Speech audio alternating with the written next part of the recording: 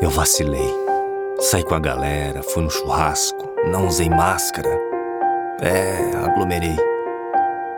Agora, aqui em casa, a coisa não tá nada bem. A vida de quem a gente ama não dá pra recuperar. O coronavírus não escolhe idade. O vírus pode matar. Não brinque com a sua vida e com a vida de quem você ama. Não é só por você. É por todos.